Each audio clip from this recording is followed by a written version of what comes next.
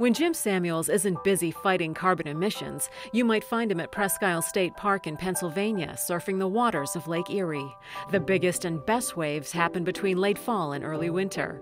Jim learned to surf 5 years ago after hip surgery, and a disappointing ski season forced him to look for another way to stay in shape.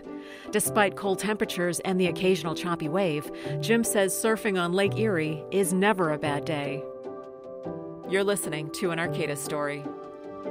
I used to be a huge cross-country skier, and I still am, but our winters don't start till middle of January now. And so taking up surfing was just a great way to adapt. Like, if there's no snow, but there's waves, well, at least I have something I can do that I enjoy. These cold fronts come in from Canada, and the waves are beautiful and big, and the water's warm. So yeah, October is good.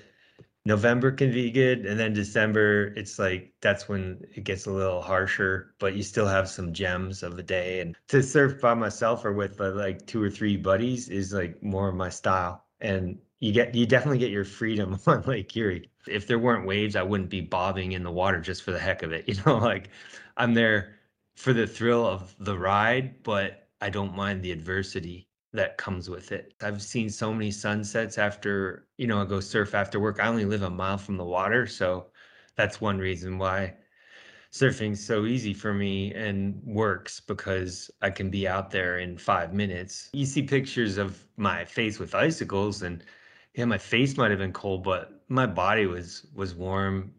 The thicker the wetsuit, though, the more resistance it is to paddle, the harder you move your arms. So you're warm, but you're working your butt off trying to just paddle. I think the surfing, it just kind of brings awareness to the lakes, and anything that brings awareness to the lake will actually generate revenue and, donations and interest. Personally, I'm trying to get to be more of a minimalist. Like, I try to just enjoy my own neighborhood and support my friends and my local businesses.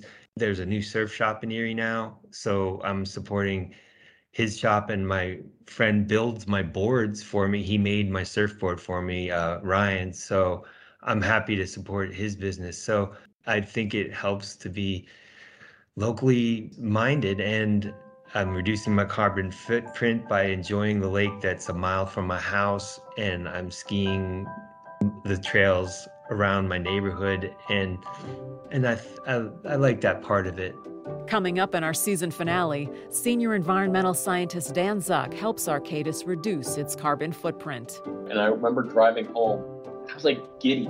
I was so happy. I was like, look what I did. Look what change I made. I made a moment of change. Next time on Arcata Stories.